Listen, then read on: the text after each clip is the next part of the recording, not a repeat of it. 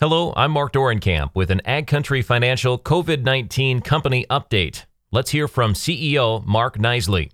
Ag Country Farm Credit Services is a farmer-owned cooperative. We are owned by 13,000 farmers and farm families across Minnesota, North Dakota, and Wisconsin, and we have 37 branch offices across those three states.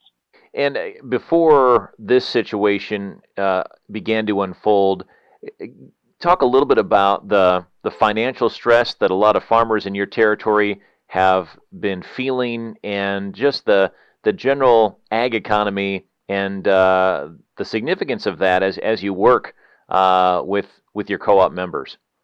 Well, that's a great place to start, because obviously we would have preferred a little better launching spot and a little longer runway to address this current situation. But, you know, everything from unharvested corn yet, 2019 corn in North Dakota, to obviously everybody's aware of the dairy situation in Wisconsin, and a couple of pretty tough crop production years in southern Minnesota as well. So producers are doing good. They're very resilient, and they're kind of keeping ahead of all of this, but not without a lot of extra work and stress. I think about my own personal experience here in the last week or so, kind of finding out that the coronavirus was in the U.S. and not sure just how serious to take it initially. And for me, it really hit when they started to cancel major sporting events like the NBA games, and then the NBA followed that with the postponement of the season, the NCAA basketball tournament. At that point, I realized that we're dealing with something really serious. If you could kind of take us through your experience, and then how you kind of got together with other officials at Ag Country and kind of made a plan going forward. Sure, I'd be happy to. And you know, one of the things we're really trying to stress, not only with our staff, but with the communities that we serve and our customers, is not to panic.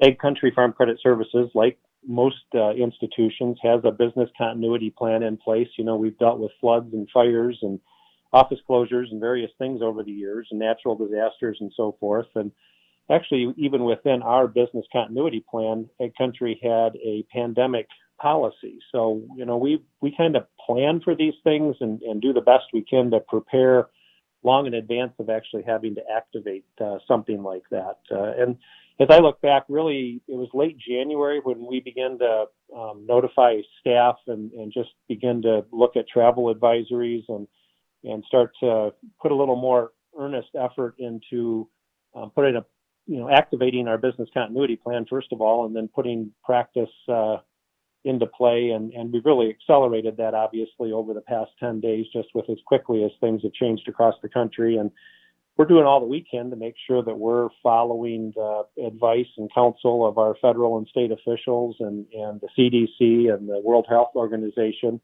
not only to protect the safety of our staff, but also our customers. And, you know, farmers are an intricate part of our food security in this country, obviously, and an essential business. And we view the work that we do in providing credit and financial services to that essential group of producers as mission critical. So we're doing everything that we can to, you know, hold up our end of the bargain and our part of the deal, and making sure the money is flowing in and out of rural America, and that they're able to get the services that they need to put a crop in this spring. Because as we all know, that time doesn't wait. When the temperature and the season gets here, we need to be able to put a crop in, and we need to be able to take care of livestock throughout this whole cycle as well. So we're prepared to fulfill that need and accomplish that mission.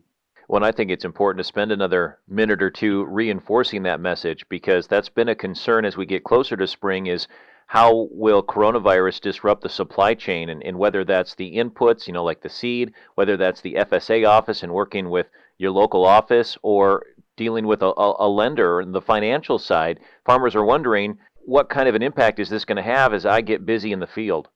Well, we established priority service teams right away. We are going to be closing our lobbies to public and walk-in traffic, just to make sure, again, for that safety factor and that social distancing that we've been told to abide by. But we can do a lot electronically. Obviously, we have phone service available. We have various electronic means of doing business with customers with DocuSign and ACH and all of that. We also have a pretty robust online services menu that customers can move money and do those types of things. So, we're not overly concerned about filling that niche or that void.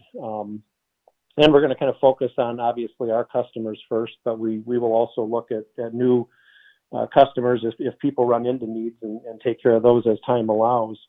Our biggest concern for producers right now is really about the ag economy. And as I mentioned, we're still in the middle of corn harvest in parts of North Dakota from the 2019 crop yet. Commodity prices have really been driven quite a bit lower, not only as a result of the coronavirus, but some of the earlier things that have taken place. And, we're starting to run into labor issues, obviously, with the visa issues and a lot of the borders being closed. We think we're going to have a real shortage of ag labor. So we've doubled down on our efforts, both at the state level and in Washington, D.C., to work with commodity groups and make sure that agriculture's message is getting to our elected officials and that everyone understands the critical nature of these things and the impact it's going to have on our farm families. I think it says a lot that Ag Country has been able to be proactive in your response to the outbreak as opposed to reactive. And as you think about other ways in which you're responding to the situation as it unfolds, what do you want your customers, your staff, their families to know right now, Mark? Well, that obviously we're thinking about everybody. We're staying in close contact, obviously, with our staff. Majority of our staff will be working remotely, both at the corporate office as well as our branch offices. But we are going to maintain a branch office in each of our communities. Like I mentioned, we have 37 branch offices across the 3 states, and we think it's important to have a presence in those communities, even if we can't have face-to-face contact with people. We'll have boots on the ground and a limited number of priority service staff in each office to handle daily activities. And we're going to continue to close loans and to make sure that customers have access to their lines of credit and receipt payments and do all the things that we do every day. The other thing I'll mention is that as we come out of this, hopefully sooner rather than later, there's going to be some really good opportunities from an interest rate standpoint, I think, for producers to take a look at. And we've, spent a fair amount of time proactively with our customers, making sure that their financial statements are well balanced and working capital's in place for these types of things. But I think some good interest rate opportunities are going to exist as we come out of this cycle. And I'll remind all of our customers that our cash patronage program is going on as planned, as scheduled, and we're distributing $60 million here over this last week and next week to our customers, which equates to a 1% return on their outstanding average daily balance. So for their eligible business last year. So that's going to be a good cash boost, I think, into this rural economy as well. For our listeners that would like to learn more about Ag Country Farm Credit Services and to locate additional resources, where should they go online? Well, you can go to agcountry.com, and then from there you can learn about our online banking services and get a sense of what the co-op's like and what products and services that we offer and have available. You can call your local Ag Country office. Like I say, we're going to have staff manning each of the offices, so feel free to do that and try and connect there. We may be a little busy with phone calls, so have patience. We'll call you back, but leave a message.